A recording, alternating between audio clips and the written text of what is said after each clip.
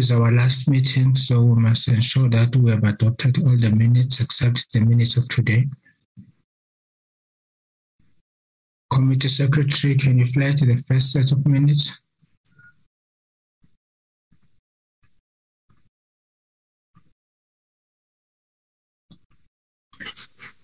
Draft minutes of the Portfolio Committee on Justice and Correctional Services, date 1st June 2022.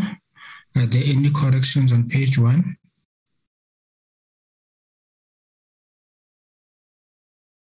Let's go down.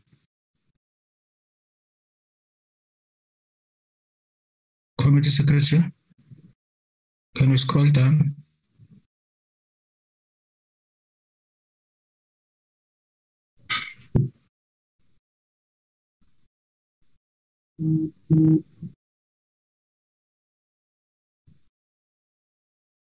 Committee Secretary.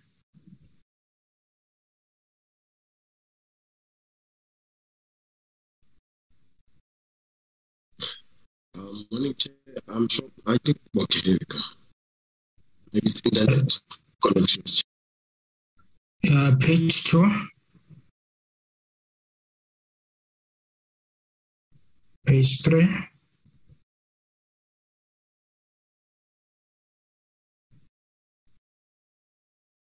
Page 4.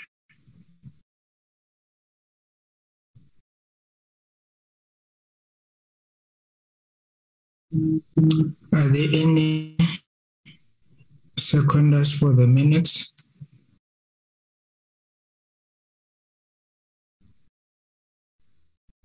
Honorable Mayor Druchen moves for the adoption of the minutes, Chair. Sorry, yes. Thanks for correction, Honorable Mayor Druchen. Is there any seconder for the adoption of the minutes? Seconded, Chair. Honorable Ngola, second. Any objections? No objections. The minutes are agreed to. Second set of minutes.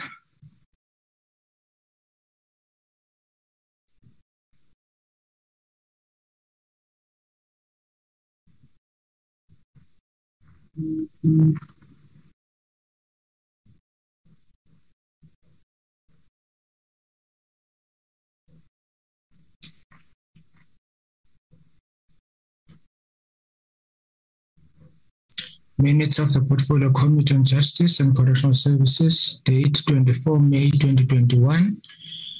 Public hearings on further submissions on the cannabis for private purposes bill and the committee deliberations on the land court bill. Are there any corrections on page 1?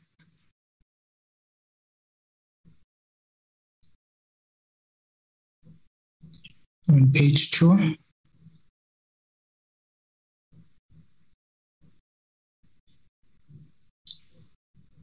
On page 3? Honorable Chair, Mayor Druchen, page 2. Page 2, Honorable Mayor Druchen. It's a very small correction, Chair. Mr. Dupree, the last part of his name just needs to be in a capital. Up.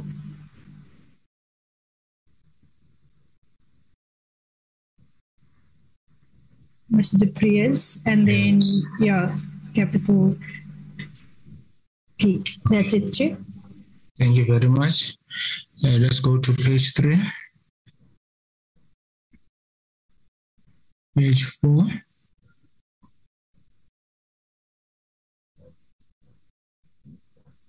Page 5.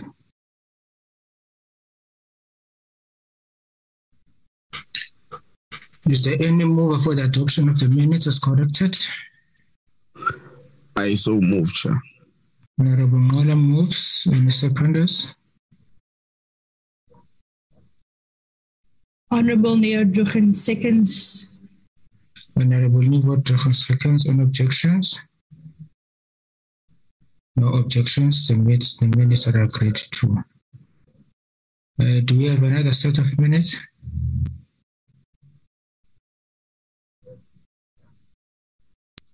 This just coming up.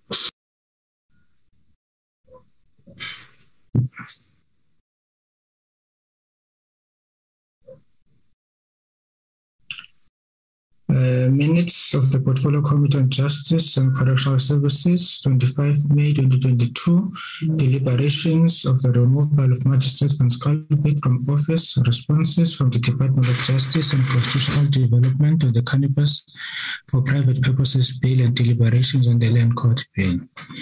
Any corrections on page 1?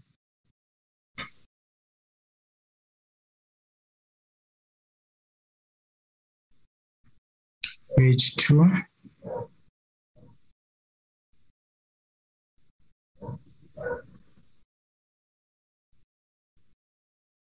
Page 2, page 3.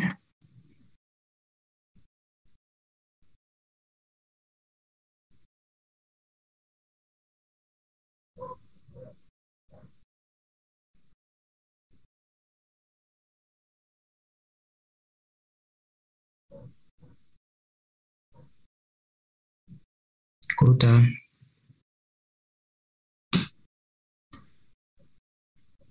Any mover for the adoption of the minutes?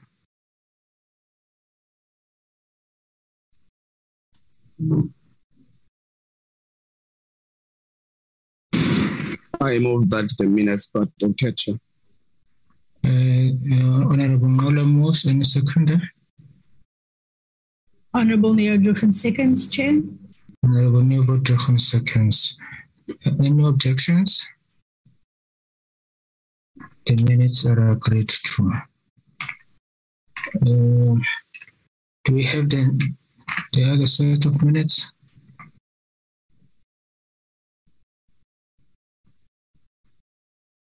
Yes, Chair. I'm just trying to approve the 31st. Oh, apologies.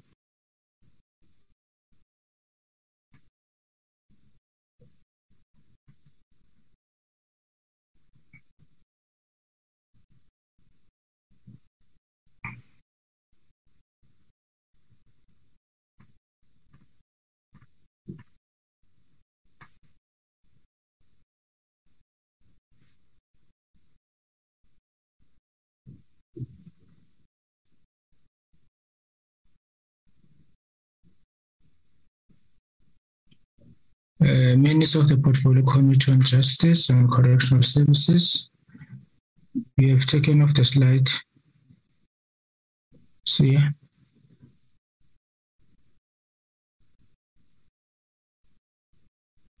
Apologies, Chair. I think our internet connection is bad today, but glory. Draft minutes of the Portfolio Committee on Justice and Correctional Services, date 31st May 2022, consideration and adoption of the committee minutes, deliberations on the Land Court Bill. Any corrections on page 1?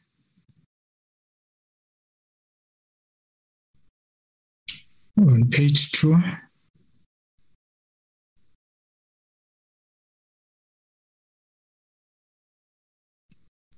Chairperson. Honorable Neodruchen. On page 2, Mr. Roberts' name is not there under officials. Mr. Our office bearers, Mr. Roberts' name under office bearers and officials. Mr. Roberts' name is not there. Okay. That would be corrected.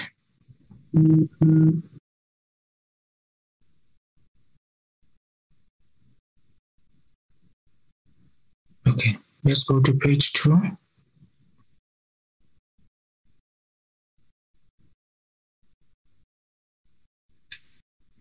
Page 3.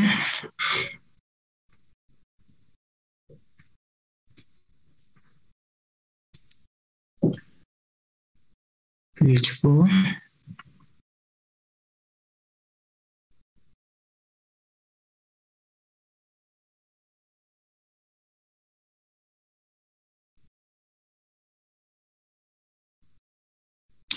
Is there a mover for the adoption of the minutes as corrected? I move, Chair. Honorable Neodruchen. Honorable Paula moves. Any seconder? Honorable Neodruchen seconds, Chair. Honorable Neodruchen seconds. Any objections? No objections. The minutes are agreed to. Committee Secretary, any other sets of minutes? Good morning, Chair. That was the last one. The outstanding minutes will be of this subcommittee. But for the main committee, we are up to date. Okay, of this meeting. Yeah. Okay. Thank you very much. Can we now deal with the report on the traditional courts bill? The report was circulated. It's going to be taken as read. Can we fly the report?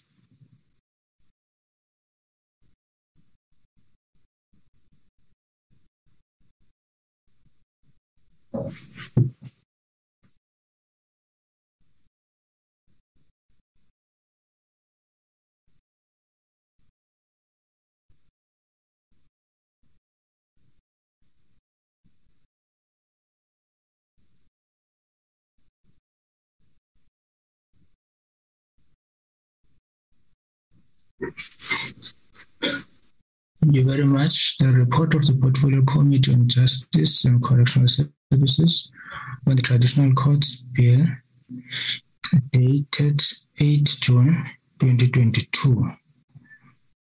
First, let's start with corrections. Are there any corrections on page 1?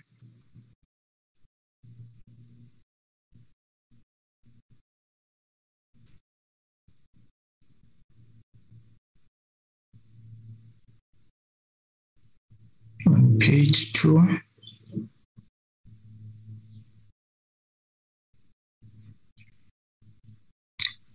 is there a mover for the adoption of the report?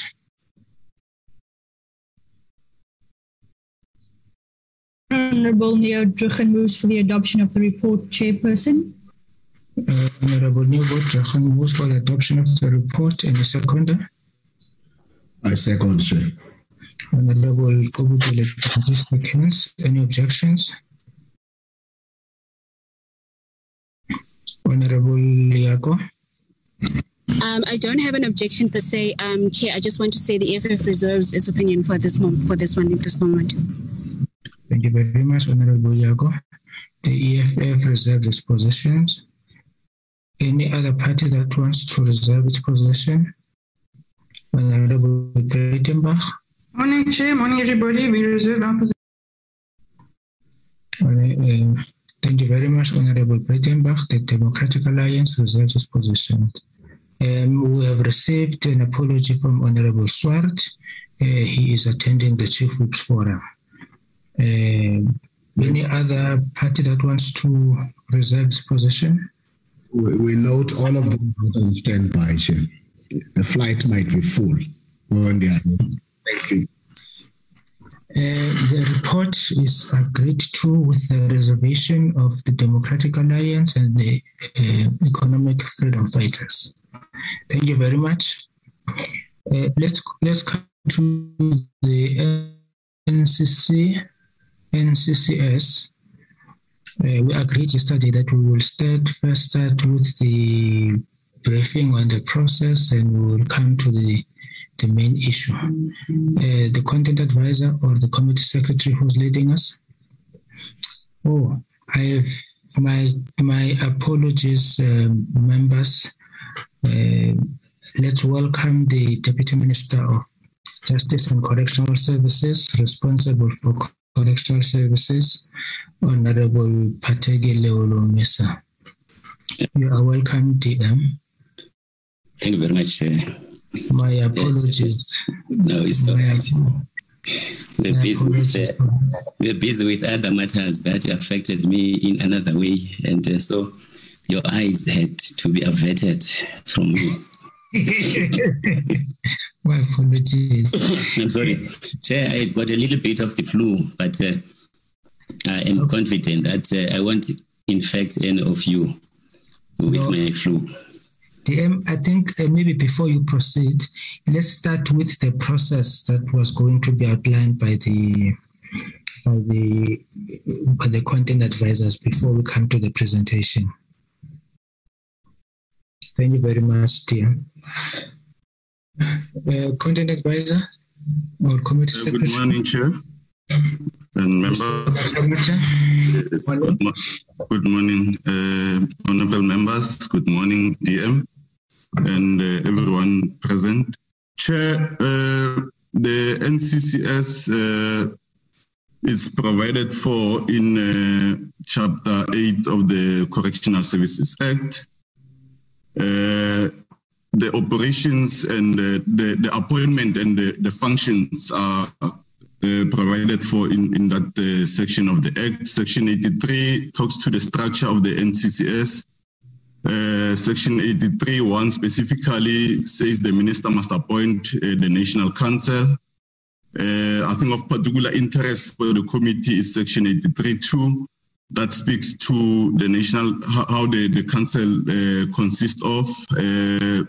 It says 3 judges of the Supreme Court of Appeal or of the High Court of South Africa appointed after consultation with the Chief Justice. It also says a magistrate of a regional division appointed after consultation with the chairperson of the Magistrate Commission. And it says a director or district director of public prosecution appointed after consultation with the NDPP, and 2 members of the department or of above the rank of director appointed after consultation with the National Commissioner of Correctional Services, a member of South African Police Services of or above the rank of a director appointed after consultation with the National Commissioner of South African Police Services, and a member of the Department of Welfare or of or above the rank of a director appointed after consultation with the DG of Welfare, and 2 persons with the special knowledge of correctional system who are not in the full-time service of the state. And H speaks to 4 or more persons not in full-time services of the state appointed as representative of the public in consultation with the relevant parliamentary committees, that's your NA and NCOP. Chair, we note that the minister has submitted list of names to the PC on Justice and Correctional Services for its consideration to be part of the council as representative of the public. Now, I think what the committee needs to deal with is the issue of what does in consultation mean in this context. We also need to respond to the question, can the minister continue to make appointments even if the committee disagree with some of the names submitted? We also need to respond to the question, what is the difference between in consultation and after consultation in this context? Honorable members, you note that in other appointments, the Act says the minister must appoint after consultation. It's only where the representatives of the public, where the Act says in consultation with the relevant parliamentary committees. Now, I think, Chair, for me, what the committee needs to deal with is whether should the names submitted by the minister to the committee, what happens in a situation where the committee doesn't agree with some of those names? Whether the minister can continue and appoint those particular individuals, because I think it's important for the committee to deal with the question of in consultation when that appointment is made. Because my view is that after consultation, it can happen where the minister, as I was discussing with the colleagues at the Secretariat, that there might be instances where, for instance, the minister would say, would present the names, for instance, to the Commissioner of South African Police Service. And even if the Commissioner doesn't agree with those names, the minister can continue to appoint. because the minister would have consulted. So that's after consultation. But in this case, I think we're talking about with the appointment should be made in consultation, So I think for me, Chair, I think if my memory serves me well, in the third or fourth parliament, the Portfolio Committee on Correctional Services also had an issue around this particular question of in consultation. Because I think there was an instance where the minister appointed the council and only came to the committee after appointing to say these are the names that I've consulted, I've appointed. The minister did not appoint in consultation with the committee. So I think the debate started there. Where the committee raised concern to say that the minister already continued with the process of appointment and only informed the committee after the fact. So I think the legislature might have had this in mind when they inserted that particular in consultation.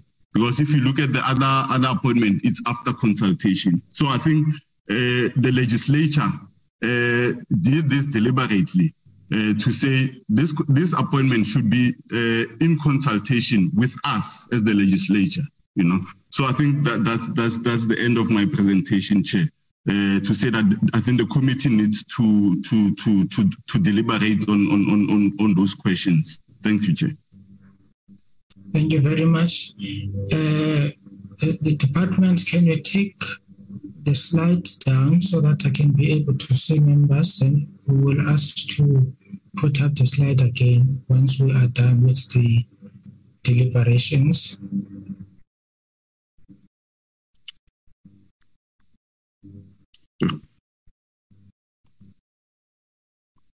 Is the slide still up? Oh, this slide is yours, Mr. Matawate. Yes, sir. Yes, okay. Chairperson. Thank you, Chair. Okay, thank you very much.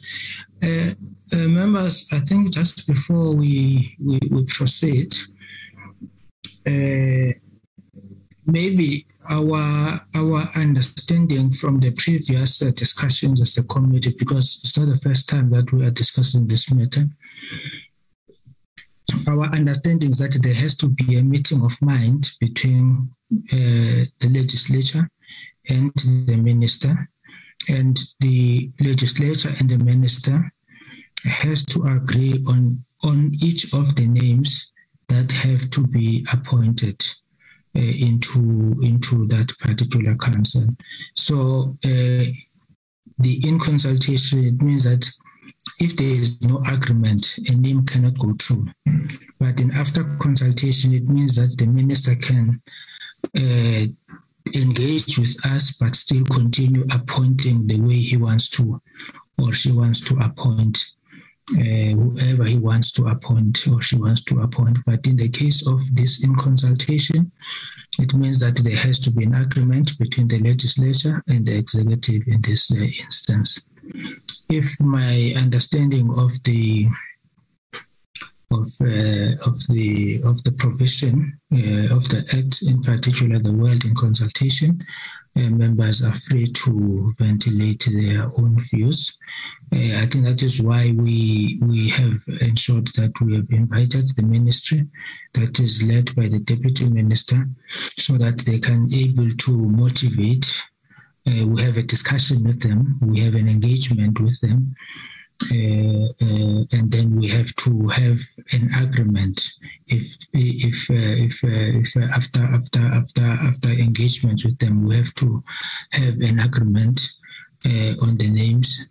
That is my understanding. But if members are of a different view or same view, they will indicate. I have Honorable Nivot Strichens, followed by Honorable Ganji.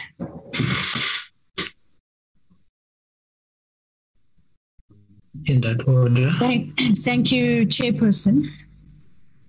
I'm not sure if what you just said, Chair, answers the question, but because I wanted to ask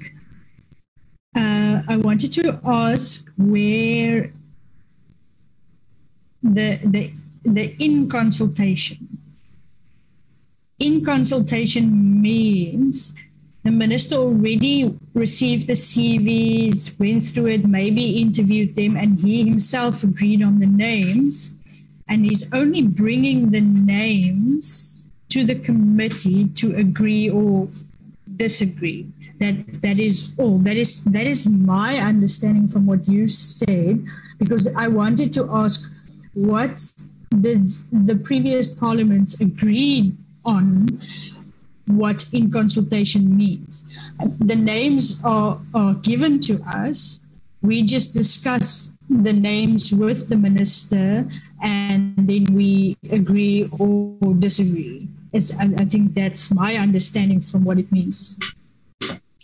Thank you very much, Honorable Judge.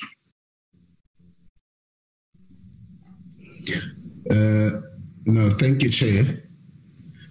I have no issues with the explanation by both yourself and Mr. Mathabate. I think the Act is quite clear. It categorizes. The after consultation is not attended by us in the committee. It's very clear, and that work has happened by the minister.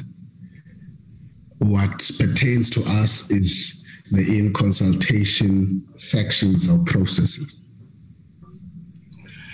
Now, the minister has already done groundwork in that regard. And he is bringing that which he has done as part of the in consultation. Unless somebody wants to take in consultation further, which I would have an issue with, and say, because it's in consultation, you needed to advertise with us. You needed to discuss with us the nature of the advert in relation to these people that you needed to shortlist with us, because the Act would not clarify at what point does in consultation starts.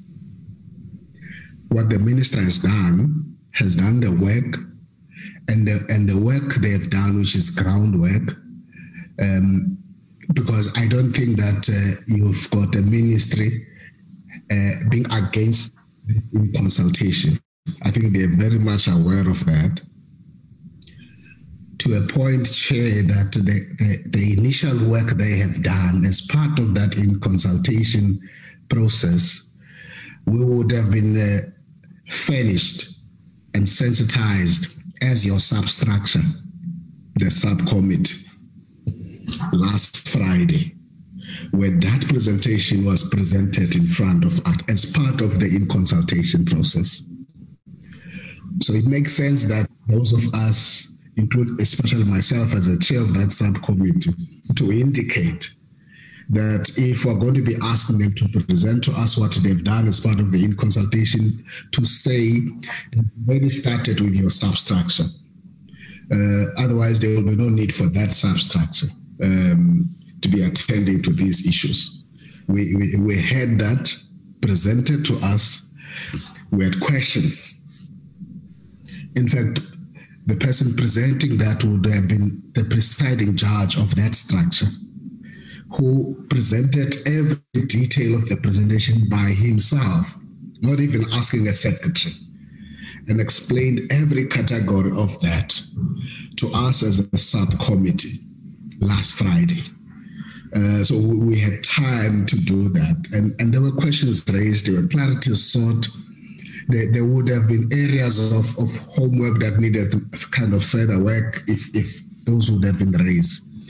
And so today, because we are not a fully fledged committee, we are a substructure of this main committee, it makes sense that we come here and we're looking forward to being assisted and guided in terms of what we've started doing last Friday, which is coming here. And the good thing, at least today, we've got the Deputy Minister also being here in relation to that.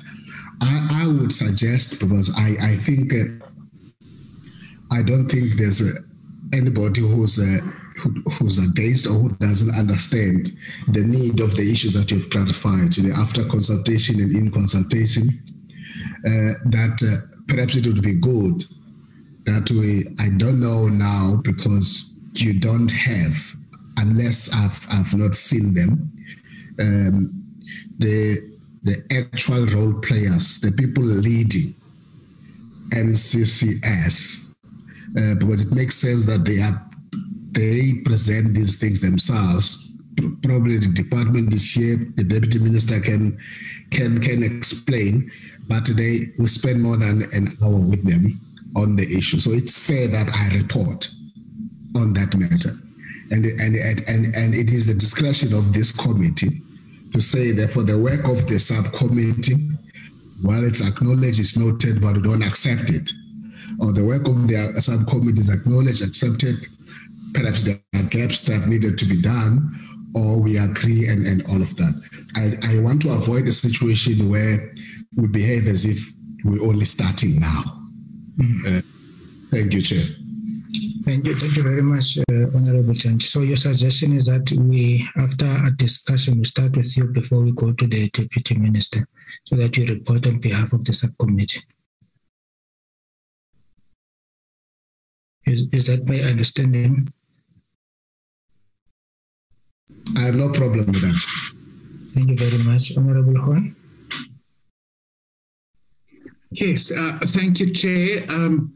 I firstly want to say, in respect of the way forward, I want to caution against necessarily always following the approach followed during the previous Parliament. I believe we have a duty to consider the meaning for ourselves. Having said that, I'm not in disagreement with the general sentiments. The way I've read the relevant case law, and specifically the case law provided to us by the Constitutional Court, is that in consultation with requires, in simple terms, concurrence by the legislature. I want to say the basic threshold being that a decision by the minister can only be reached after consulting the legislature. And I do think the only matter then in the current circumstances that we should wrestle with a bit is what then should enable us to, in an informed way, give our views to the minister. So now there's different options, either as the minister did, I think it's 16 names that can be provided for 4 positions, and then we can decide on an own process in order to advise the minister that in our view, these are the 4 candidates. Or I do also believe in the alternative, it might be sufficient to meet the requirement of in consultation for the minister to inform us these are the candidates, embark on the process to identify his preferred candidates, then report back to the committee with reasons as to why these are the informed candidates, and in order for us to then be consulted as to whether we agree. So those to my mind are the 2 options available. Not to make the temperature rise. I think it is distinguishable from the approach followed in the previous Parliament, where the minister completed everything, gave simply the preferred names, and merely I want to say expected of the legislature to rubber stamp that. And then for whatever reasons, ultimately the majority of the committee decided that was sufficient to satisfy the demand for in consultation with. So I think there is a distinguishing, there is a difference a good difference in the way it is being handled currently. And I believe we should only wrestle with what we believe should be our own engagement with the process in order to satisfy the requirements, the obligations put on us, because that is simply what it is. There is a parallel obligation on us to deal with this in a proper manner. Thank you. Thank you very much, Honorable Horn. Can I suggest, honorable members, that it would be fair to give the opportunity to the chair of the subcommittee to report, and then we follow the process as follows: that after the chair has reported, then the minister would, the deputy minister would make his presentation, on which we would expect him to motivate for each name, and we see whether we agree or we disagree. We have an engagement, and at the end of the day, the names that will have to pass are names that have been agreed by both ourselves and the minister. So that would be our understanding, I think, of the fulfillment of the requirements of the in-consultation, that we understand the reasons where the minister or the deputy minister comes from, the motivation for each name, whether we are convinced with that motivation. We have a discussion and we have an agreement if we're able to add on each of the names, and then if those names are agreed to, then we would have had a meaningful engagement. And I mean, having listened to everybody, Mr. Matabata, Mr. Horn, Mr. Janji, and Honorable Truchand, I think we are generally, there's no disagreement amongst ourselves as to what the meaning of the word in consultation is. I think that is what we are doing today. So that is why the minister, the deputy minister, is here to have that engagement, so that we agree on each of the names. Is that in order, members? Fine, Chair. Thank you very much. Can we give this opportunity to the chair of the subcommittee? A few things up front. I think I know the deputy minister is here. I want to make this point because as a subcommittee, we were comprehensively briefed, and I'm worried that as the matter is coming here, you don't necessarily have the same menu coming here. But the first point I want to make sure to take that out of the way, and I'm hoping that this is going to be the trend, which started yesterday. The reference to the past, and I would have said this in February 2020 in our workshop, that those of us who were part of the previous oversight body must bear with us. We simply were not there. We have witnesses of oversight that we have picked up. We must not be prisoners of what could not happen and the witnesses that happened then. So we were allowed to chart a chapter in terms of the sixth administration. And so if there's continuously going to be this issue that fix what you failed to do by people who were there, it's going to be a problem for me. And I'm hoping that we'll stay away from that and do the kind of things as we have started doing them in the sixth administration. Coming back to the issue, Chair, as a subcommittee, firstly, I think this presentation would have been shared with all of us, even before last week, Friday. And we took time to listen to the presentation of the categories that are of our interest as the committee and as of last Friday, the subcommittee. I'm not going to go through the presentation, but perhaps to summarize the issue, because I would have hoped that after doing that, the team that presented would echo some of those issues. But after the presentation, we got into a discussion. And I must say that in that discussion up front, Chair, of all the members of the committee, there would have been one or two who raised issues of clarity.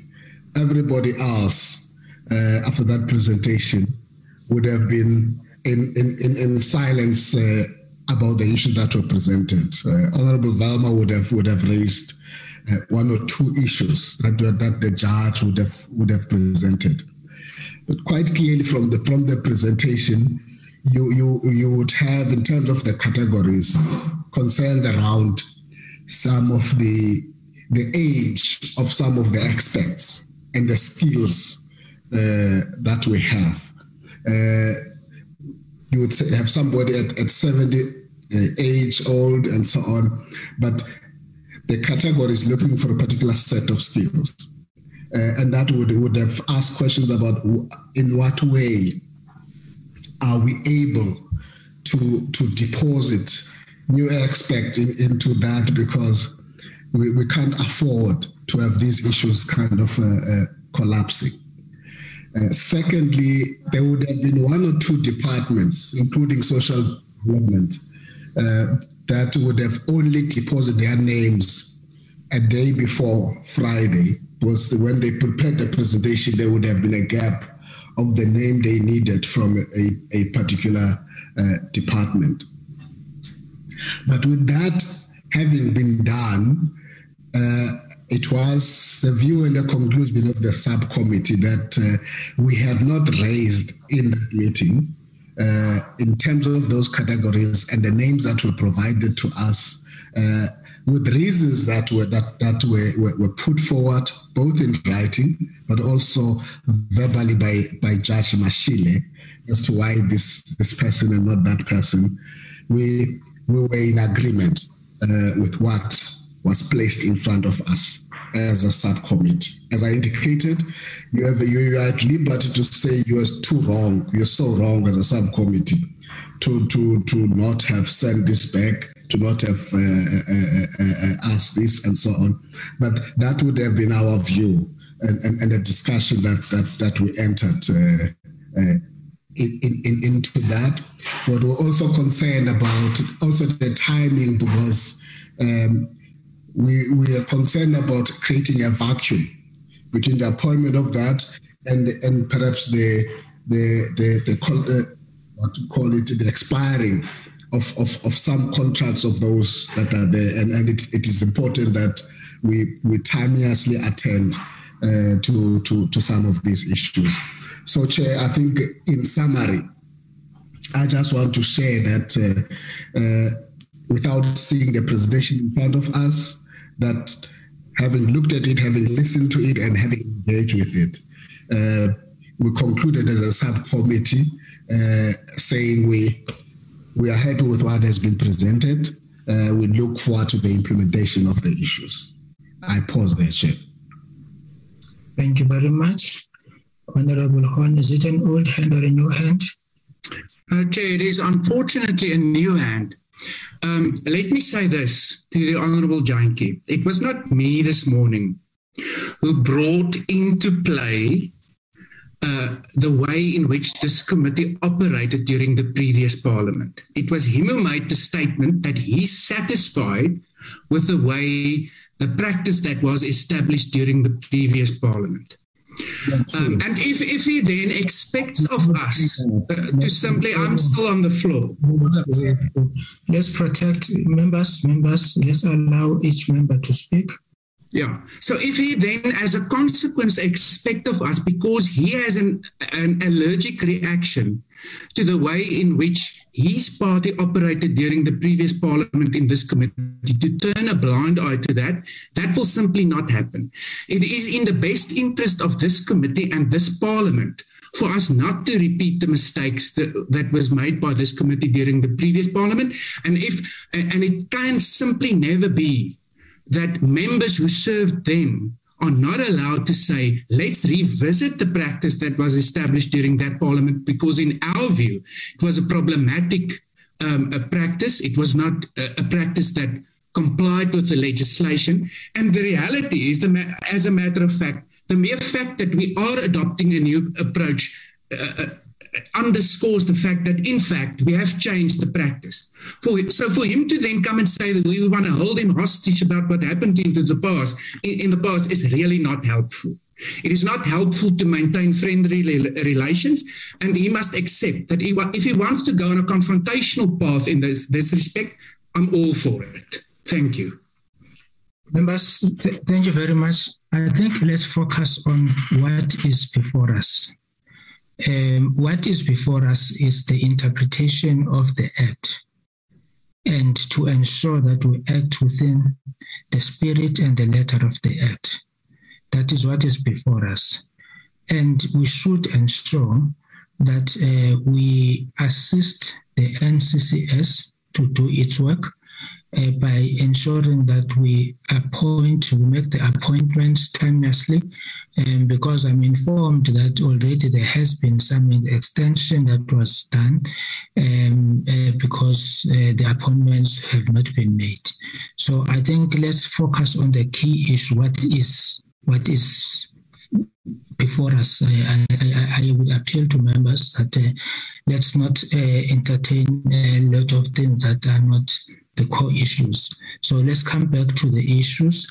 The report has been given from the subcommittee that most of us attended last week. That was chaired by Honorable Janji, and Judge Mashile presented. But I would think that we should note the report and allow the Deputy Minister now to present so that we can have an engagement because the Act says it must be done, the Minister must act in consultation with the legislature. Can we now allow the Deputy Minister to make a presentation and we zoom into what needs to be done so that we finish this meeting? Once again, thank you very much, Chairperson, and good morning to honorable members and everyone in the meeting. This task of speaking to the Portfolio Committee on this matter was handed over to me by the Minister last night due to the fact that he is attending a cabinet meeting this morning. I have not been very much involved, if at all, in the matter of the NCCS, as it is something that remains in his domain. As you know, in terms of the law, he's given the responsibility, among others, to appoint members of the NCCS in terms of the categories that have been outlined earlier on. And what I am here to do is probably something that you are familiar with already, as I didn't attend the committee's meeting last week because I had a bereavement. But in short, Chairperson, I'm not going to be talking about the merits attaching to each candidate. I have not got the opportunity to get that. All I have are the CVs of all these people, as well as the advertisement that was put out there. But with that as it may, the committee, the Human Resources Division in the department put out advertisements. And those advertisements, the first one was in July 2019. And then another advertisement had to be issued in October 2019 to widen the pool of possible candidates. I understand that not all the candidates that were there fulfilled the expectations that attach to these positions, hence the second advertisement. Then the ministry looked into this, the minister's office looked into this, what do you call this, CVs, and then they selected, they did a gross, what is called the gross listing, where you take away all those that don't even come anywhere close to meeting the requirements as stated in the advertisement. And then they were left with a list of people that meet the requirements.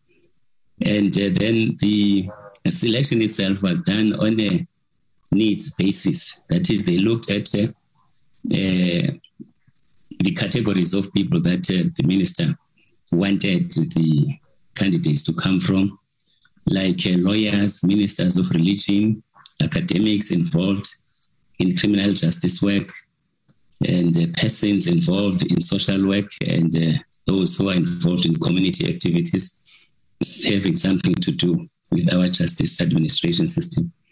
So they looked at those, and then they came up with a list of 16 candidates for appointment.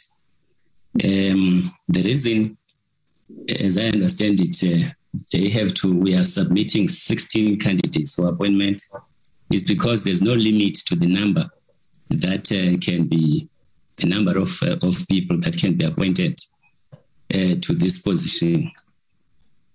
And as a result, the minister, because of the enormity of the task, the minister decided that there be 16 candidates. I understand there were 14 in the past, but the amount of work that is done by this committee is huge. More so that there has been the period of 2020 where most of the work, especially on appointments, could not be done because of COVID-19. So there's an overload of work. There are many profiles that have to be dealt with by this NCCS in order to assist the minister in the consideration of their parole. Members, Honorable, will remember that some of these members of the NCCS serve on the parole board. I do not know, therefore, Chairperson and honorable members, if it's really necessary for me to go through the names, as I believe they have been presented to the portfolio committee in the letter that the minister wrote to the chairman. If I'm not, yes, the names are here. They come, as I said, from the legal fraternities. We have quite a number of people involved in the law. I think 1, 2, 3, 4, 5, 6 of them from the legal fraternity specifically. There's one person from the religious fraternity, and there are a number of people, 1, 2,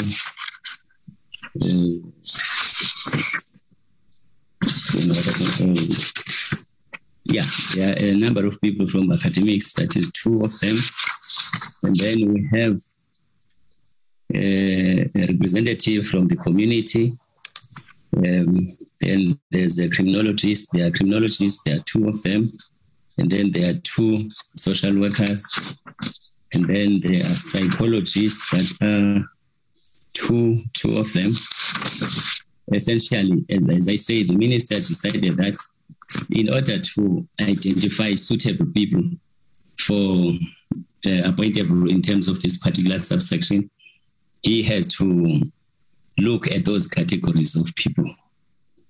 As I say, Chairperson, I had not had the opportunity to have the resumes of each one of these candidates that can be used to convince or persuade the portfolio committee to agree to them. Of course, in the letter, for instance, there's Mr.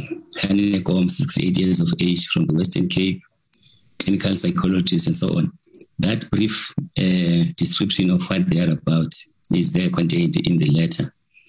If I were to try to delve deeper as to why it is that we chose these particular ones instead of which ones, I wouldn't be doing a service to the committee. But fortunately, the Secretariat of the NCCS is here. They are in a better position than me to answer any questions specifically directed at each one of these candidates. All that I'm requesting, as mandated by the minister, is that the portfolio committee accept the bona fides of the ministry in choosing these particular people for presentation to you for appointment to the NCCS. Thank you, Chairperson. Thank you very much, dear. So are you saying that members from the NCCS Secretariat, they are able to speak to each and every one of those names? Are they part of the meeting? In my understanding, they are part of the meeting, and Carol, the legal advisor to the minister, is also here, and she is very much involved in matters of the NCCS. Members, can we allow Carol to do the motivation, because it goes to the crux of the meaningful engagement on the names, so that maybe we better understand the people that are being proposed, so that after that we can be able to engage as the committee. Would that be in order?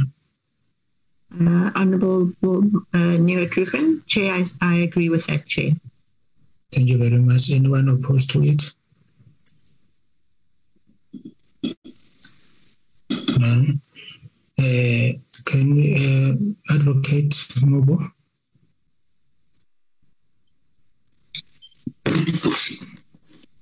Morning, Chair. Morning, honourable members.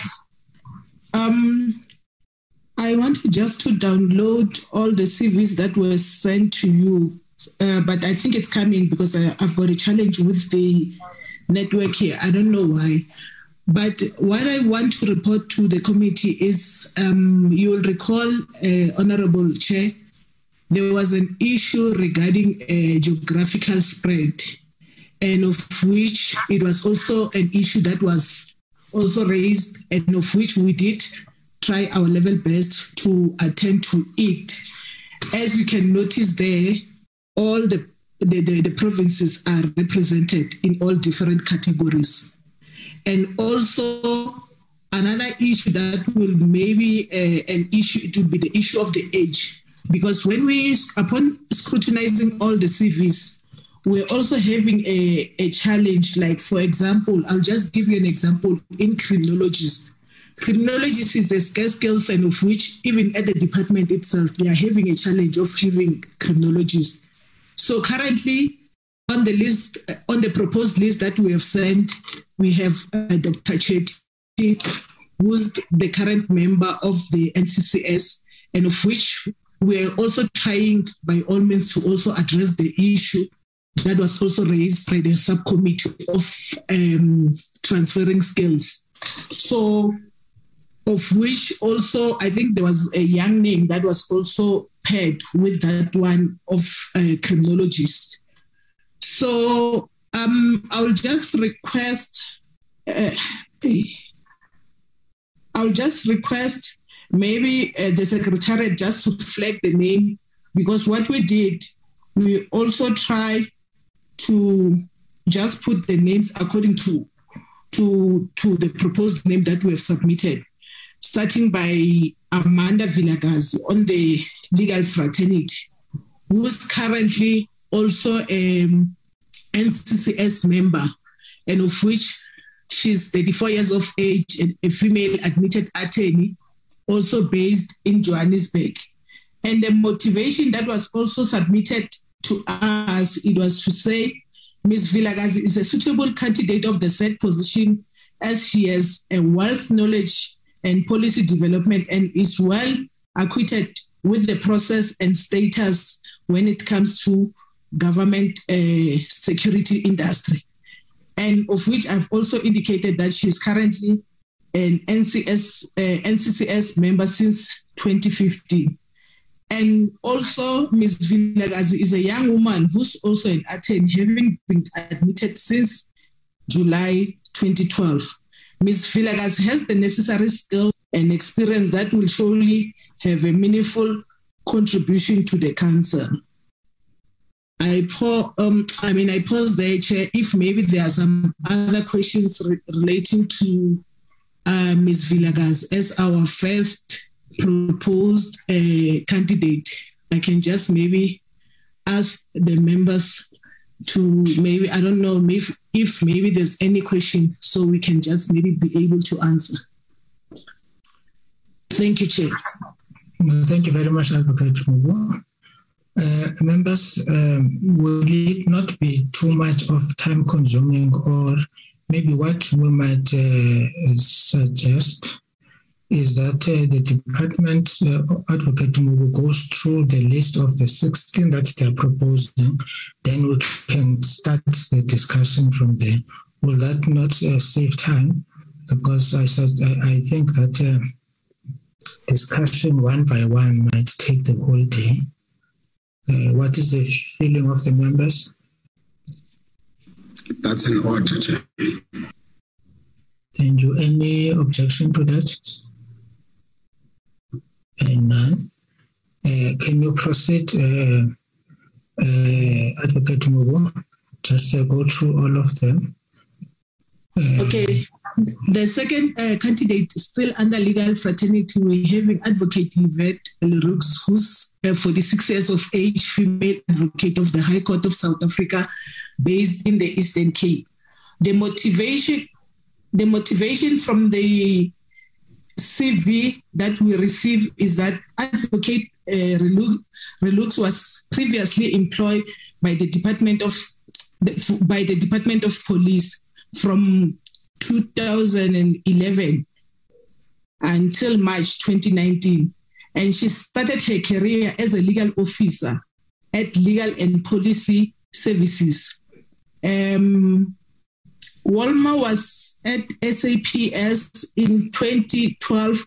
She was also transferred to Mount Road in order to train and give legal advice to all the station and Mount Road cluster. In 2019, Advocate Leroux resigned and started her own practice. At a cluster level, Advocate Leroux attended quarterly meetings between SAPS, Correctional Services, and different courts within the Port Elizabeth area. Advocate Leroux also acted as a liaison between St. Albans, Livingstone Hospital, and Fort England in cases where the court found that the suspect must be monitored in order to establish if the suspect can stand trial. So that's the motivation from Advocate Leroux under legal fraternity. The third candidate is Advocate Mahuman, K.A. Mahuman. Advocate Mahuman is currently serving Secretariat, if you can also just flag the presentation as well.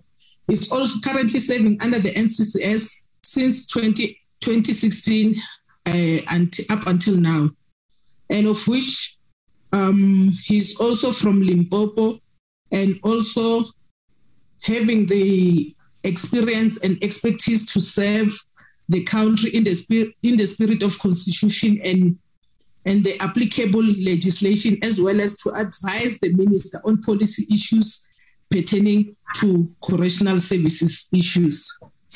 That is the motivation from Advocate Mahuman. And then the fourth candidate is Mr. M.A. Mashifani.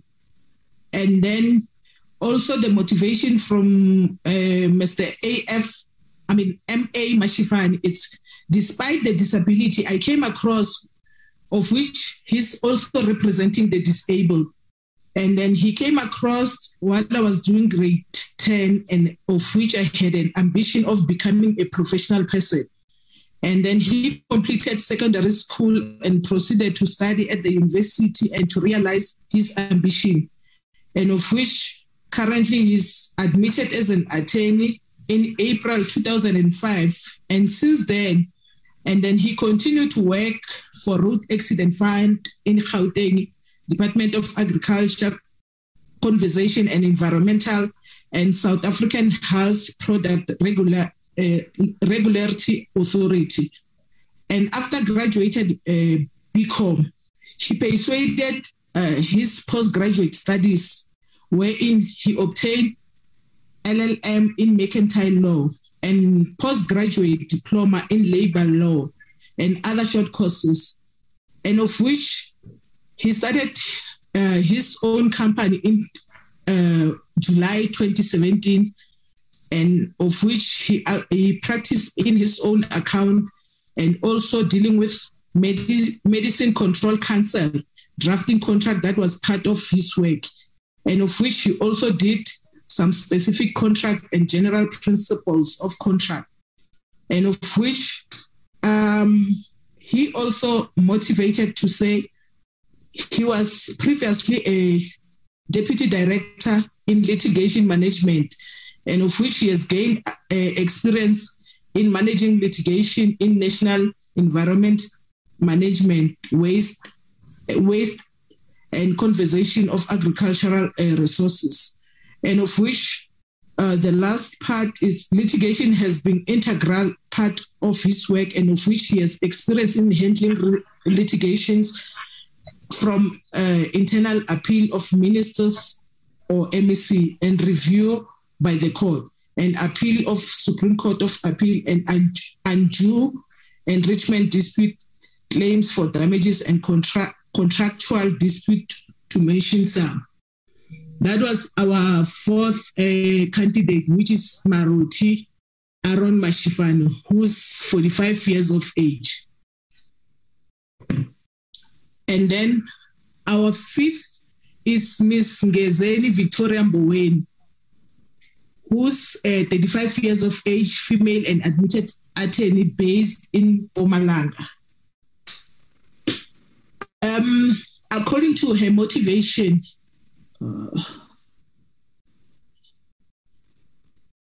my apology, honorable members. Yes. Ms. Nkuna has a vast knowledge in the South African criminal justice system. In 2008, she completed her Bachelor of Law degree from the University of Zululand, and of which in 2009, she did complete a practical legal training at the Legal Education Development, which is LEAD in UKZN. In 2009, she started her criminal law career as a candidate attorney at the Legal Aid of South Africa, where she was dealing with criminal law on a day-to-day basis. In 2011, she joined the National Prosecutor Authority as an aspirant public prosecutor for 7 months, working between Polokwane and Pretoria. In April 2012, having not finished her program, she was appointed as a district court prosecutor, moved to Barberton Court. She qualified as a public prosecutor before she even concluded her training. That was based on hard work, determination, loyalty, perseverance, and assertive to bold attitude journey. She continued to serve the community of Barberton, where she was dedicated prosecutor working close with domestic violence victims, amongst other state prosecutor. In 2014, she was moved to Tonga Magistrate Court, which is in the district of Nkomazi, as an advanced district court prosecutor, where she worked with tough cases such as murder, rape, armed robbery, ritual killings, and that will also assist in the regional court as well as assisting in control prosecutor's office from time to time. In 2016, she at Tonga Court as a control prosecutor, where she was supervising and prosecuting other prosecutors, where they reported 7 cases that were prosecuted within the period of 2 years, and also running the office as a manager, and of which she will make decision with regards to both the magistrate court matters and the regional court matters, working under the supervision of senior prosecutors. In 2018, August, she resigned and dedicated to follow a long-term dream of starting her own business, and she opened her own law firm, where she's currently employ as a managing director. She's under her wings. 5 ladies work with her law firm as she believes in promoting Black woman empowerment. She's an attorney with the right appearance in the High Court. And one of the highlight cases that she was present as a member of the community in 2016, it was when 5 men were arrested for the murder of 3 years old child from Mahobode, one of the rural areas in Nkomazi where people still believe in witchcraft. She was the prosecutor and she dealt with the bail application after all the prosecutor of Nkomazi and some of the Nelspruit refused to do it. She's a hardworking woman which is also dedicated and of which it will be of great value for the council to have her to serve as an SCCS council. Thank you. Now we're moving to the 6th one, which is Tsepo Nawana, age 41 years old, male, admitted attorney based in Johannesburg.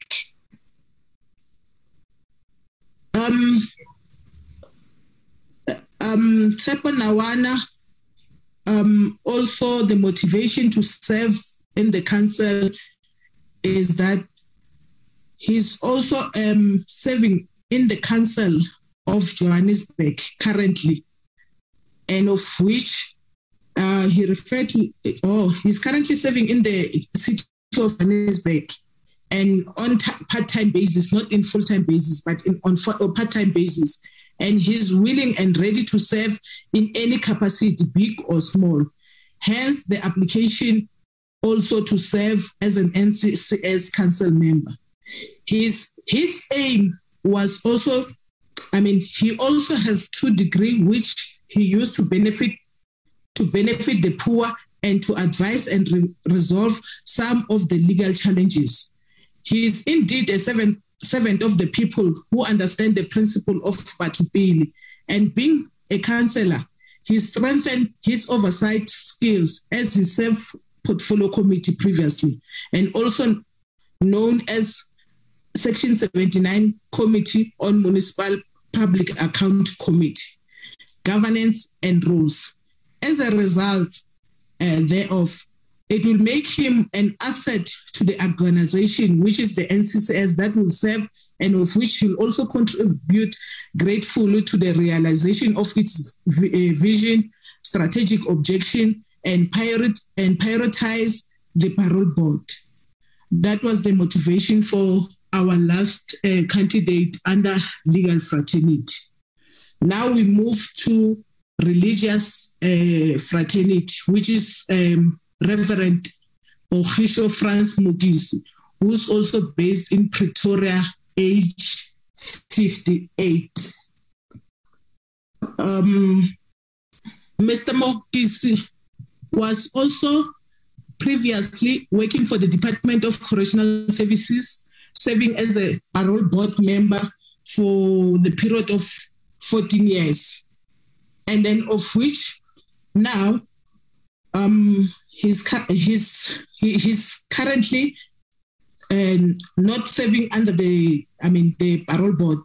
And also his motivation to also be appointed is he has seasoned individual with more than 12 years experience in correctional services, supervision, parole board. And Reverend Mokisi also has a special knowledge of the correctional services system and presently not in full-time service of the state. And he has also experience when it comes to community leaders and also good standing with the community. So that was the motivation for Reverend Franz Mokisi. And then now we look at the academics with experience in criminal justice. The first candidate is Dr. Lenoy Rose Johnson, who's 60 years of age and of which is a doctor of education based in Pretoria, involved in various project activities, working closely with the Department of Correctional Services on educational program that benefited that benefit woman offender. She was also working with the department in the establishment of UNISA Hub. She'll be assisting the department with the training of professionals within the department. That was the motivation of Dr. Linneo Rose Johnson. Now we come to Mzwekolo Mfeketo, who's also a current member of the NCCS and also 68 years of age, based in the Western Cape, and of which he also completed his master's in administration. He has served as a member of the NCCS since 2016 up until now. He's also involved in various community development. Now we can move to community representative. Mr. Maluleka Nkopo, age 71 years of age, from the Western Cape. He also obtained the diploma from the University of Hublot in Berlin, and he also got LLB degree, and he's also a current member of the NCCS, which he has also been part of the project to uplift communities within the Western Cape. And then under criminologist, we have Dr. Vanita Chetty, age 71, a female who specialized in criminology, which is a scarce skills in the correctional services environment. Is also based in Durban. Her experience and skills and specialization when it comes are relevant to the work of the NCCS, as she's also currently serving as an NCCS member. And we also have Ms. Vuyelwa, under criminologist Vuyelwa Maweni, who's 30 years of age, from KwaZulu-Natal, with masters in social science, majoring in criminology and forensic studies, and Doctor of Philosophy candidate. She's still currently doing her PhD, and she's lecturing forensic criminology, and she has worked with the Department of Correctional Services on risk profiling and community profiling. Now we move to social workers. And then under social workers, we have Ms. Darlene van Beljoen, who's 48 years of age, from the from the Eastern Cape, a female with masters in forensic social work with an extensive experience in social work, restorative justice, and victim empowerment. And still under social worker, we've got Dr. Yolinda Stein, age 48 years, from Free State Province, a female with a doctorate in social work and 23 years experience in social work. Under psychologists, we've got Mr. Willem A.A. Hanekom, 68 years of age, from Western Cape, qualified as a clinical psychologist with a master's degree and experience in the Department of Correctional Services, and also he has his own private practice. Still under psychologists, we've got Miss Lusanda Uzet Reiterman, who's 67 years of age, based in Gauteng, a clinical psychologist with master's degree, and obtained from the University of Surrey, and she's also a current NCCS member. So, Honorable Chair, these are all the proposed 16 names. Thank you so much. Thank you very much, Advocate Mubo. Members, that is the presentation from the department. They have done the breakdown in terms of budgets that was circulated to members. Honorable Horn. Yeah, thank you, Chair, and thank you for that presentation. Can we be advised, Chair, whether and what processes were followed ultimately to check the propriety and the fitness and properness of of these candidates to serve other than working through CVs? So were there, for example, a formal vetting process? Were there, for example, if one thinks about the role the NCC plays in deciding on parole, one would, for example, also think that the credit record and assurances around financial stability of members should be relevant. In certain circumstances, I would think that whether prospective members have been criminally convicted themselves would be relevant. So in essence, my question turns on the probity checks, etc., and the process followed to determine any of those, whether we can be informed about that. Thank you. It's the screening process. Thank you very much, Honorable Horn. Honorable Mura. No, Chair, I wanted to speak on vetting as well, so I'm covered. Thank you very much. And it's an important question because every entity or everyone that we have to appoint as Parliament has to go through that particular process.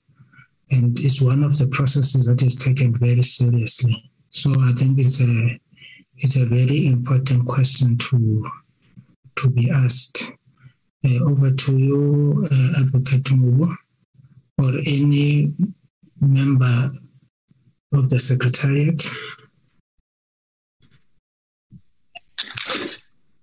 Thank you, Chair. Through you. Our view was that maybe after all this processes has concluded, because what we did initially, it was advertised through our HR, and of which they did the gross listing of all the names that were applied, and then after that, and then they brought it to our attention. That's where we did our selection process, and then after that, that's where we also, because our act is clear to say in consultation with relevant parliamentary office, and of which that's what we currently doing now. And our view was that maybe after all the names that were approved, and then we'll go back and ask for the HR to assist us with the vetting processes from the department side. Thank you.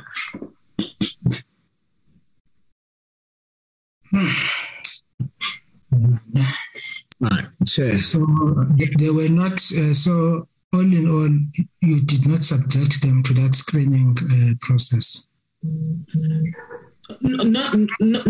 Not yet, sir, because we only rely on the CV and their qualifications and also the motivation that I just read just now. They were not subjected before. They were not subjected? Yes. Yeah. No, that's fine. Honorable Breitenbach. Thank you, Honourable Chairperson. Good morning to everybody. Chair, that's a little problematic. If we're going to select people off this list, make recommendations off this list, and then only vet those people, and if there's a problem with one of those then selected, that means you have to redo the whole process. It seems quite pointless to me. And my suggestion would be that the vetting should be done before we do any kind of evaluation or selection on the basis of the information that we have already. Thank you. Thank you very much, Honorable Breitenbach.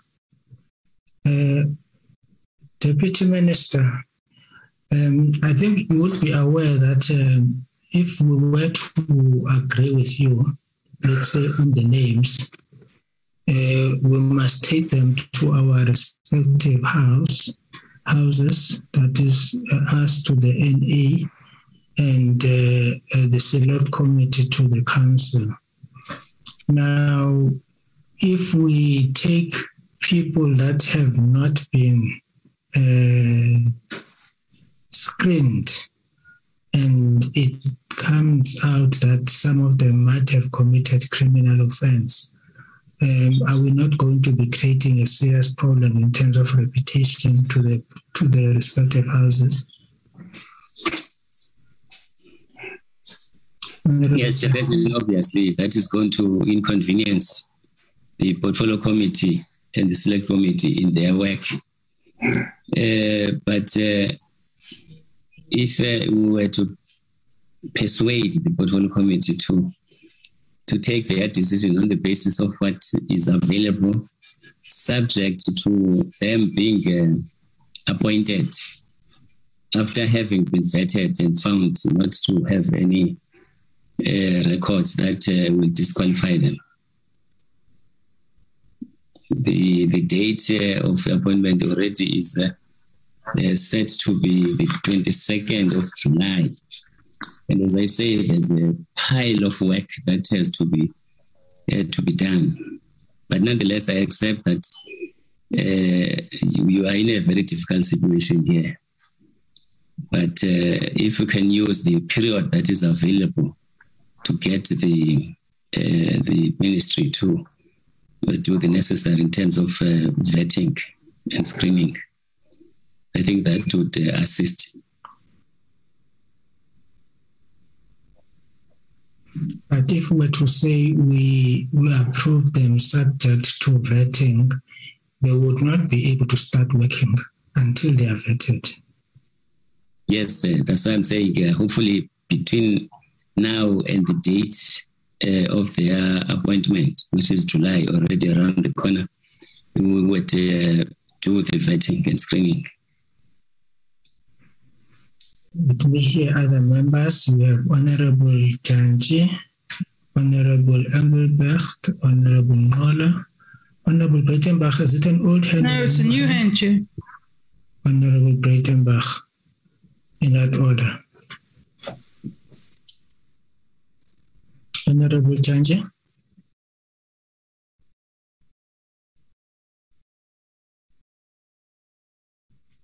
Honorable Janji.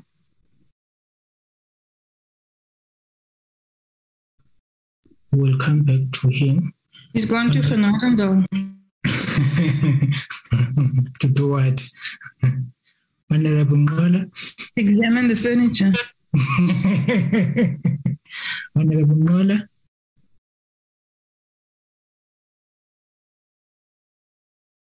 Honorable Ngola? You went with?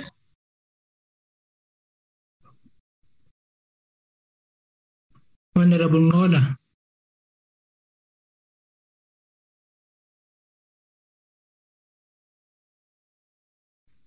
Honorable Engelbrecht? Thank you, Mr. Chair. I have appreciation for the urgency of this matter. However, I think that a lack of planning of a rudimentary administrative process is no motivation for urgency. And from my side, I would be very reluctant to approve a list that everyone here assumed the basic processes of vetting has been done, because obviously as Parliament, we cannot be seen as to be doing things haphazardly, and because all of a sudden something was forgotten to be done by someone, we now do change a process a little bit, provided that the vetting be done, and subject to that, we do this because we sit with a deadline breathing down our necks. These things, we either do it in the correct fashion, the way that it's supposed to be done, or we postpone, get those things in place, and then take a decision in the correct fashion and the way that we should do these things and what is expected of us to do. Thank you. Thank you very much, Honorable Engelbrecht. Honorable Breitenbach. Yeah, Chair. You're back. I'm told that you're from Khanenedal to look at the furniture. I'm back now, Chair. Okay, you can proceed. Proceed, Honorable Janji. No. Thank you, Chair. I don't know what is this excitement about Genadendal. They had time to have Genadendal. They might not have it for the foreseeable future. Let them just forget about it. Let me get to this, Chair. I think, Chair, I want to thank the Advocate Mobu and the DM, because I think under your leadership, they've taken time to take us through all of these explanations about why they appointed these members. It seems, Chair, up to this point, there's an important issue being raised, which you have emphasized it. And I don't see any other issue, therefore. And the issue is, with everything else in place, considering that we're dealing with a security space, which is DCS, and we would have seen this in the oversight, even how, I mean, in St. Albans, we were taken through with the Honorable Yako and Ngola about a pattern of how contrabands are done internally. And that relates to some of the questions Mr. Horn is raising around finances, where people become vulnerable. So it is important to have that kind of a vetting in that space. And in fact, the vetting we've realized, if you remember when we dealt with another magistrate in Mossel Bay, it became clear that besides the issues that she was being suspended to, that magistrate would have a criminal record before she was a magistrate. And so these vettings, I'm emphasizing the point. But the proposal I want to make, Chair, which you have started, that I want to support the notion that says, with the presentation being made, we support this, we approve this subject to, and we have got to give timelines to that, even though we're not in control of that vetting process, but we've got to put that pressure, subject to the vetting of these names. The DM speaks about July. Hopefully, it will have to happen well before that, because besides the vetting, there's no other issue that is a red flag here. That would be the only issue that becomes a concern, and there's no reason for us not to support the presentation for that. It must be subjected to the vetting, because if they all pass vetting, and then they are good to go. Thank you, Chair. Thank you very much, Honorable Nola. Are you back? Yes, I'm back, Chair. Thank you. I think let's all agree as the committee that it was an error from the side of the department to not prioritize vetting up until thus far. Hence, we are finding ways to coin the resolution of the committee as it relates to the candidates that were presented before us. I want to echo what Honorable Janji has just said, that we approve subject to vetting, but we don't stop there and say the department will therefore be liable to come to the committee and present the vetting report before the resumption of duties by these candidates. I wanted to propose it that way, Chair. Thank you very much. Thank you very much. Honorable Breitenbach. Thank you, Honourable Chairperson. Yes, I'm afraid I don't agree with Honourable Janki or Honourable Nola. This is a vital step that has been left out of the process. I think it should be reckless of this committee to accept any of these names put forward without a vetting process having taken place. This is the Committee on Justice, and and Correctional Services. We do not want to be the committee that allows for A, shoddy processes, and B, possibly less than salubrious people names being put forward by this committee. So I would distance myself from that approach, and I would not support approving this pending vetting. We all know how long vetting can take. We're almost in the middle of June. There's no possibility of this being done by July in any event. And so I think they should go back, do the job properly, and then return. So I would not support that process. Thank you. Thank you very much. Just be Olumisa speaks, I think for us to be seen to be thorough or to assist the chair, I thought the issue of vetting or screening was raised by Honorable Horn. Before we just conclude, are there any other issues that members would want to raise with respect to the names that have been raised, so that we know that by the time we leave here, this is the only outstanding matter? I think that is the first point. I will come to the second point. But firstly, let me just to assess myself, are there any other issues that members have that they would want to raise, so that we really ensure that we have done everything except this one that is we agree that is an issue? Are there any other issue? Are we happy with the names that have been presented except the issue of screening? Honorable Janji. No, Chair. Maybe my advantage is the fact that I had a double bite on it, but just purely on today's presentation, there was thorough explanation on the processes that unfolded, particularly the names that are being appointed, which is always a thorny issue. So besides the vetting, which becomes important, I have no other issue, and I see no other issue that would be a problem and an obstacle in this regard. Thank you, Chair. Thank you. Is there any other person who wants to speak on this issue, as articulated by Honorable Janji?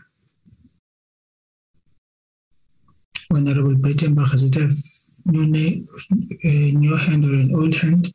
Sorry, it's old. Thank you. Honorable Nevo Johan. Thank you very much, Chair, and good morning to everyone.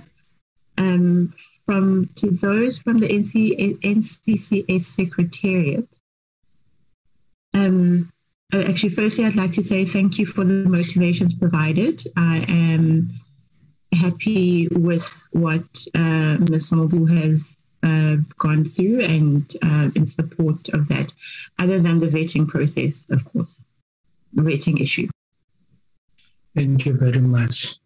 Members, I would like to bring to attention that it would be important for us to use the appropriate word. Vetting is a much more involved process, which ultimately result in the top secret certificate. And what we have been using and insisting on is screening, and they're different. So are we sure that we want these people to be vetted or to be screened? Because, and who must do that?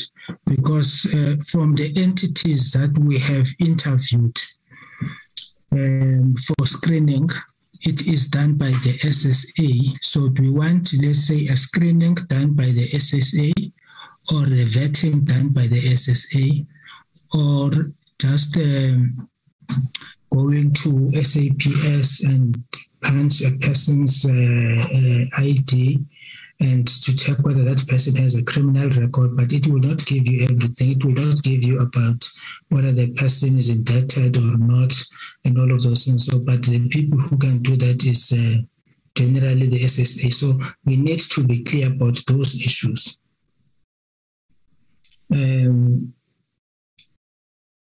Honorable DM, can I give you an opportunity once these members have clarified some of these issues, or would you want to come before? No, I can come afterwards. Thank you very much. Honorable Breitenbach. Thank you, Honorable Chairperson. I think that vetting would be the appropriate process. This is an important body that we want to agree to people sitting on. It plays a very important role. And some of the members of this body sit on the parole board, which has a huge impact on society and is a vitally important institution. And so I think we should be very careful and go the extra mile in checking up on who we actually agree should serve on these bodies. It's important. And anything less than that would indicate that we view the persons who sit on those bodies and those bodies as less than vital. And we will never improve the criminal justice system if we settle for second best. Thank you, Mr. Thank you very much. But all other people, all other bodies, including the public protector, deputy public protector, we have screened them, we have never vetted them. So I think these ones should be vetted, and why these ones should be vetted and other ones should be screened? Honourable Chairperson, this is a little bit different in that we expect these people to function within the very complex milieu of the criminal justice system. There are a whole different range of pressures are brought to bear, of a very different nature. Pressures to do things that are perhaps not right, pressures to assist people, pressures where you are threatened perhaps. We need to know what caliber of person we're dealing with. It's important. Thank you very much. Chair. Okay. Honorable Janji, just before you come in, or maybe you must come in, I will raise this point after. Yes, Chair. I don't think, Chair, we must complicate the matter. In assisting you as a Chair, I would urge that we become consistent with the approach that we've used as the committee in everything else that has come in front of us. There would have been people who were appointed in the information regulator. These are people who are dealing with very sensitive information of all of us. We adopted a process of all of them having been screened. And so I wouldn't want us to now, without any properly motivated issue to change that approach that as a committee we had adopted in everyone who had gone through a process with us of interviews and so on. Let's stay with that process that we adopted, which is screening. Thank you, Chair. Thank you very much. DM? Oh, thank you very much, Chairperson, once again. I would like to urge the committee to not punish the process because it is annoyed by the failure on our part to do vetting or screening. If we were to reject them on that basis, or rather refuse to approve the appointments, then the appointment of this committee, which is very important, as has been said by honorable members, will be delayed much, much longer than it would be because of vetting or screening process that the candidate have to be subjected to.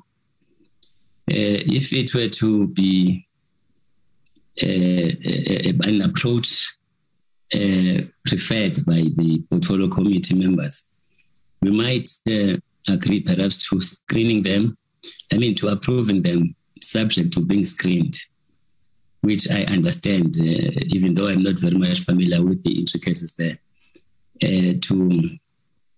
it's less complicated, I imagine, so that they continue to do their work.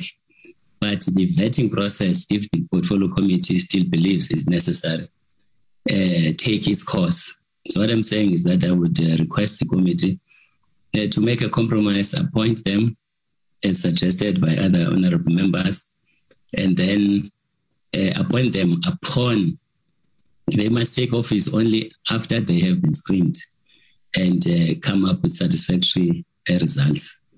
And if the committee feels very strongly that even beyond their screening and passing the test, then they must be subjected to vetting. It will only be upon the discovery of information that was not found under screening that then the necessary action will be taken, which could be in the form of them being discharged from their responsibilities.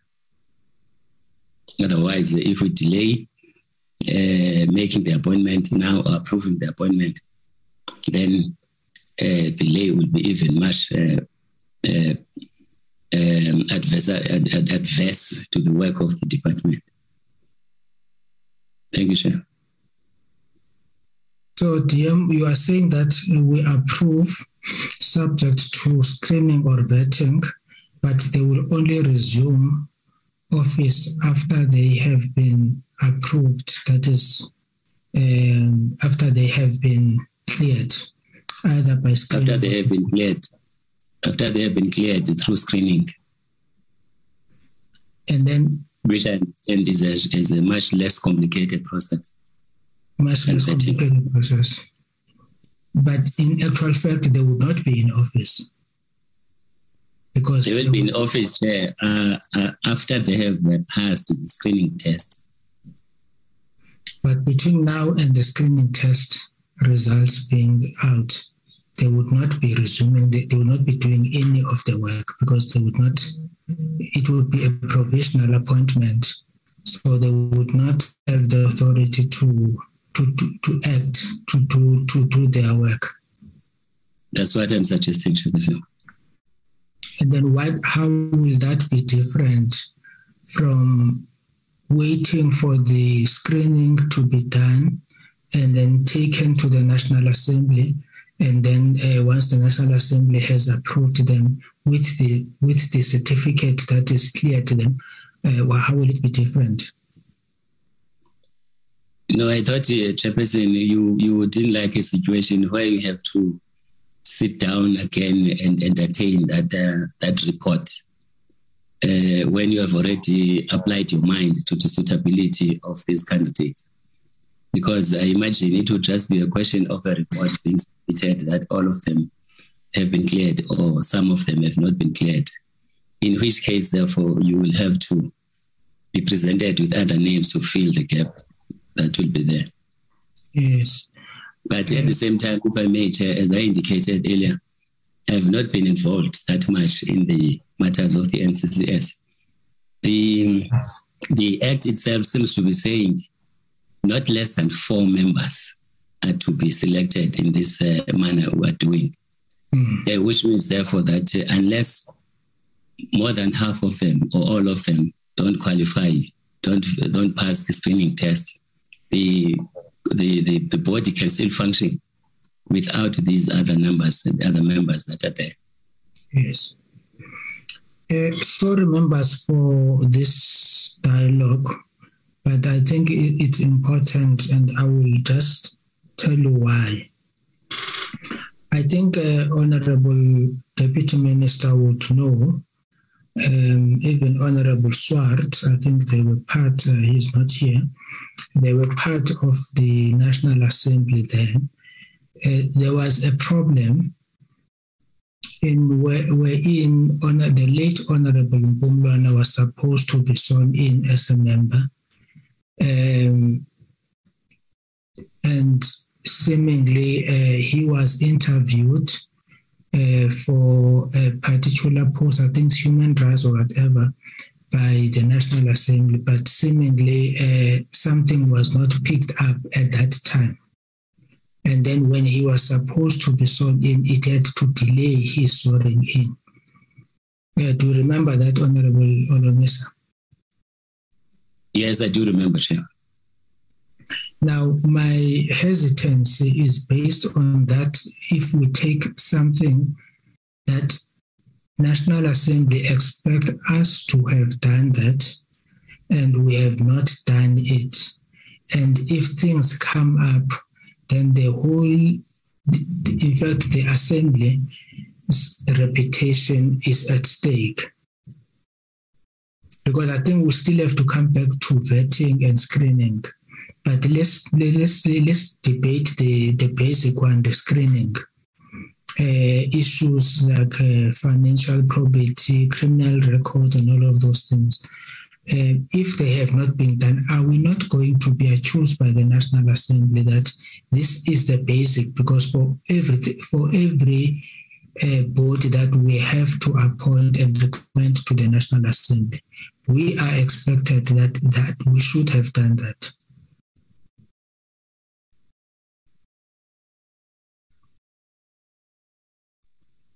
Yes, Chairperson, I was suggesting that their appointment must not take effect, even if beyond July 2022, which is our deadline, until and unless the screening results have been provided.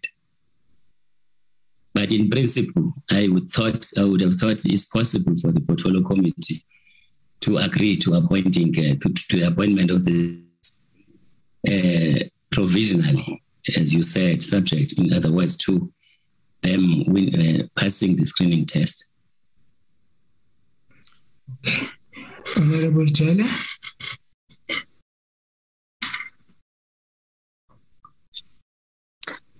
Good morning, Chair, and good morning, members.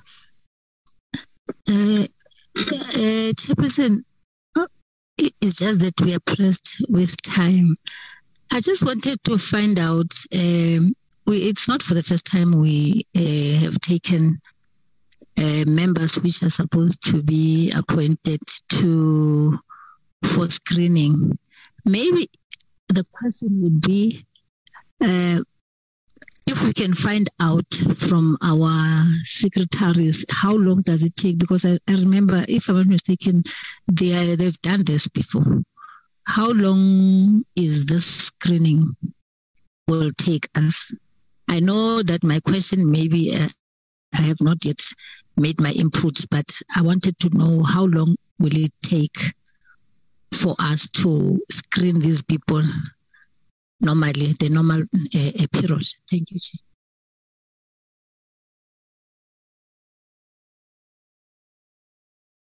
Very much, Honorable Jale. Honorable Horn. Yeah, thanks, Chair. I firstly want to latch onto the statements you made during the latter part of your engagement with the Deputy Minister and say that I think we must guard against the situation where we in any event expose Parliament as the national legislature against to any situation where Parliament can be accused of not having followed the due process. And in that regard, we must say to one another that ordinarily screening, if we're going to use that term then for the sake of the argument, is used to determine the eligibility of somebody to be appointed. So in that sense, I'm not, the argument of the Deputy Minister, unfortunately, is not finding full favor with me to say that there's no risks in saying we appoint pending successful screening. And let me also unpack why. Vetting, as you pointed out, is a complex process, and as the Honourable Breitenbach also said, maybe if we want to set the bar high enough to say that we're strengthening the whole system, that's the way to go. And that has a specific outcome. You either receive clearance or you don't. The difficulty, however, with screening is that it's merely a report that will be received, and from there it will require a value judgment in respect of any matters that is reported as part of the screening report, whether it is serious enough to warrant a decision that this candidate should be deemed not to be fit and proper to serve on this body. So it's not as simple as then saying somebody has passed. The Deputy Minister has used the term passed, but as I understand it from screening, if in respect of candidate Werner Horn, it comes back that he has an adverse credit record, of course it will all be relevant as to when the judgment were given, for how much, whether the judgment has been satisfied, etc. So there's additional processes that will have to unfold. So that's the first aspect that is problematic. The second aspect that is problematic is that, and it is in addition to this one, or as a consequence of the way in which screening will have to be processed further, and that is that if we resolve to appoint pending successful screening, people, the candidates on the list will, in essence, acquire some rights. It's legally speaking a whole different situation to say we give concurrence to appoint these after we've processed the outcome of screening, versus we appoint these and then later on, or we say it's a conditional appointment. The reality is those candidates will then be in a position, or better position, to take Parliament and the Minister to task about whether the value judgment given on the screening outcomes was in fact reasonable and rational. So I would urge, Chair, that we, for the sake of the integrity of the process and proper decision making by Parliament, to which we owe a duty of care, that we do not appoint subject to further processes. We wait for, if it is to be screening, the screening results to come back, and then we deliberate on those. Thanks. Thank you very much. Maybe Honorable Olomisa, maybe you'll be the last one. Let's get some guidance from the committee secretariat as procedural officers.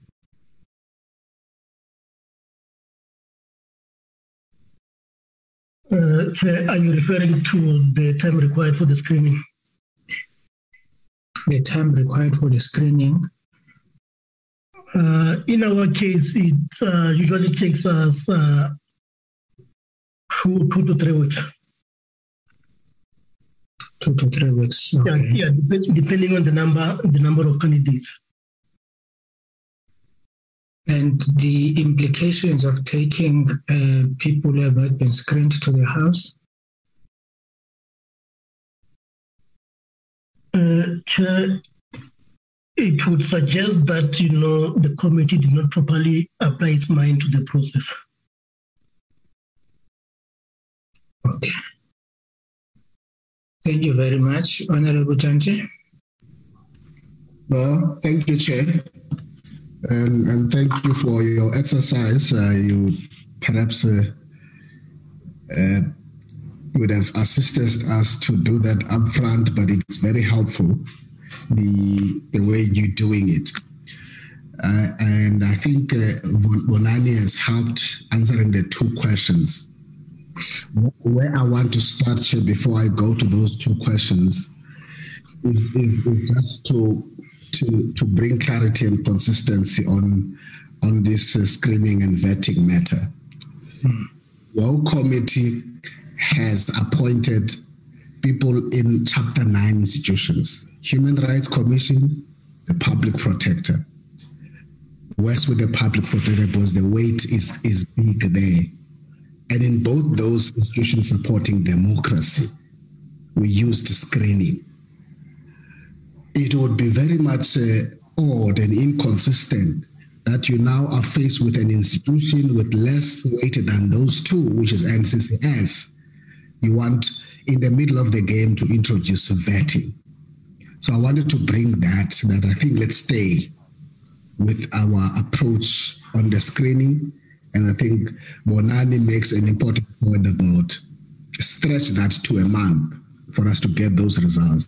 Because we've always made value judgments on all of those screening outcomes in everything else that we've done. And we have not been found wanting in those value judgments that we've made. And therefore, I wouldn't want to have a caution on this one. I think your point, which you have not explained where your concern is, and I think we must attend to it. Your concern is having our own chair presenting this report almost half-heartedly, incomplete. I think Honorable Langola had earlier on suggested this process that I think we must agree on now to say, with everything that was presented to us, we only have one issue that we are not happy about, which is the screening. And that we need to be then saying, we are going to have to come back. That's what he suggested, that the outcomes of that screening must come back to this committee before you take the matter, Chair, to the House, so that when you take the matter to the House, we would have received those outcomes. And your report is not going to be saying, well, we're presenting this subject to this. We will be presenting this knowing what the outcomes are. And if it's 3-4 weeks, I think there's no harm in doing that. And so basically the decision becomes, we've listened to the report, we're happy with everything else. Outstanding is the screening process for us to complete our work. We'll wait for that. As Honorable Ngola suggested, it will come to this committee as a final input, and then from that point, that's when we take the report to the House. Thank you, Chair. Thank you very much, Honorable Judge. I think that takes us forward. I must hasten to say that let's focus on the screening, because the vetting is a serious backlog, and everybody knows about that. It might take months, sometimes it takes years for the reports to be back. So there is a serious backlog with regard to that. I think for now, let's stick to the screening and take the summary that Honorable Janji has said, and take that forward, which means that we agree with everything except this one outstanding matter. Because I think General Honorable Horn is correct. We usually, once we have received the report of the screening, in some instances, we have to discuss it and have a value judgment. So I think it would be important for us to say we would await the screening report. You will have to put pressure on SSA to do it as quickly as you can, and then we can be able to take this matter to the House,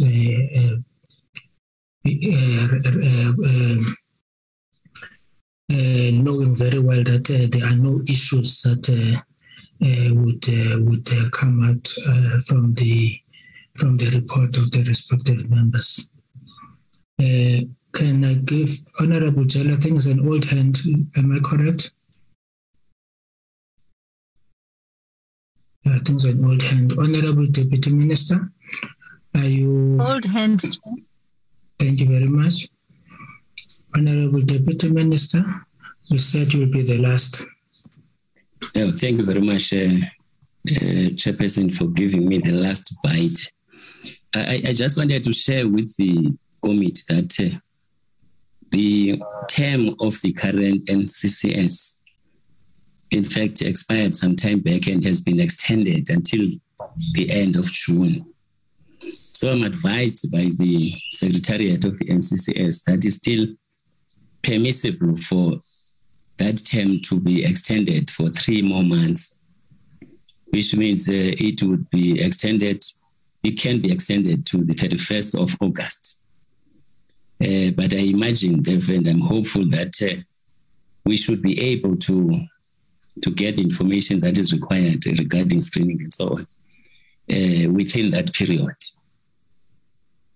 So I'm saying, therefore, that in order for the work of the committee to be perfect, it makes sense that the taking of the final decision of this matter be deferred pending the availability of that information from the screening. That's what I wanted to share with the committee chair. Thank you very much, Deputy Minister. Thank you to the department, to the Secretariat, and to the members for the fruitful engagement on this matter. The issue raised by Honorable Breitenbach, I think it's something that we still have to come back to it as a whole of government. Generally to say, is it not time that we should be, for people that are supposed to be occupying serious leadership positions, but I know it happens in the civil service, directors, chief directors upwards, it's a vetting process. But that would need also serious capacitation of the department that is supposed to be doing that vetting process. But it's something that I think we should really come back to it, as to whether is it time has not yet come, that we should be thinking about a serious, in-depth vetting of people who are supposed to be taking some of the very serious decisions affecting our country and our people. But I would like to thank members and everybody. We will meet on Wednesday for our in-house meeting as the committee. See you on Wednesday. Thank you very much, Jim. Thank you to everybody. Thank you. Thank you. Bye.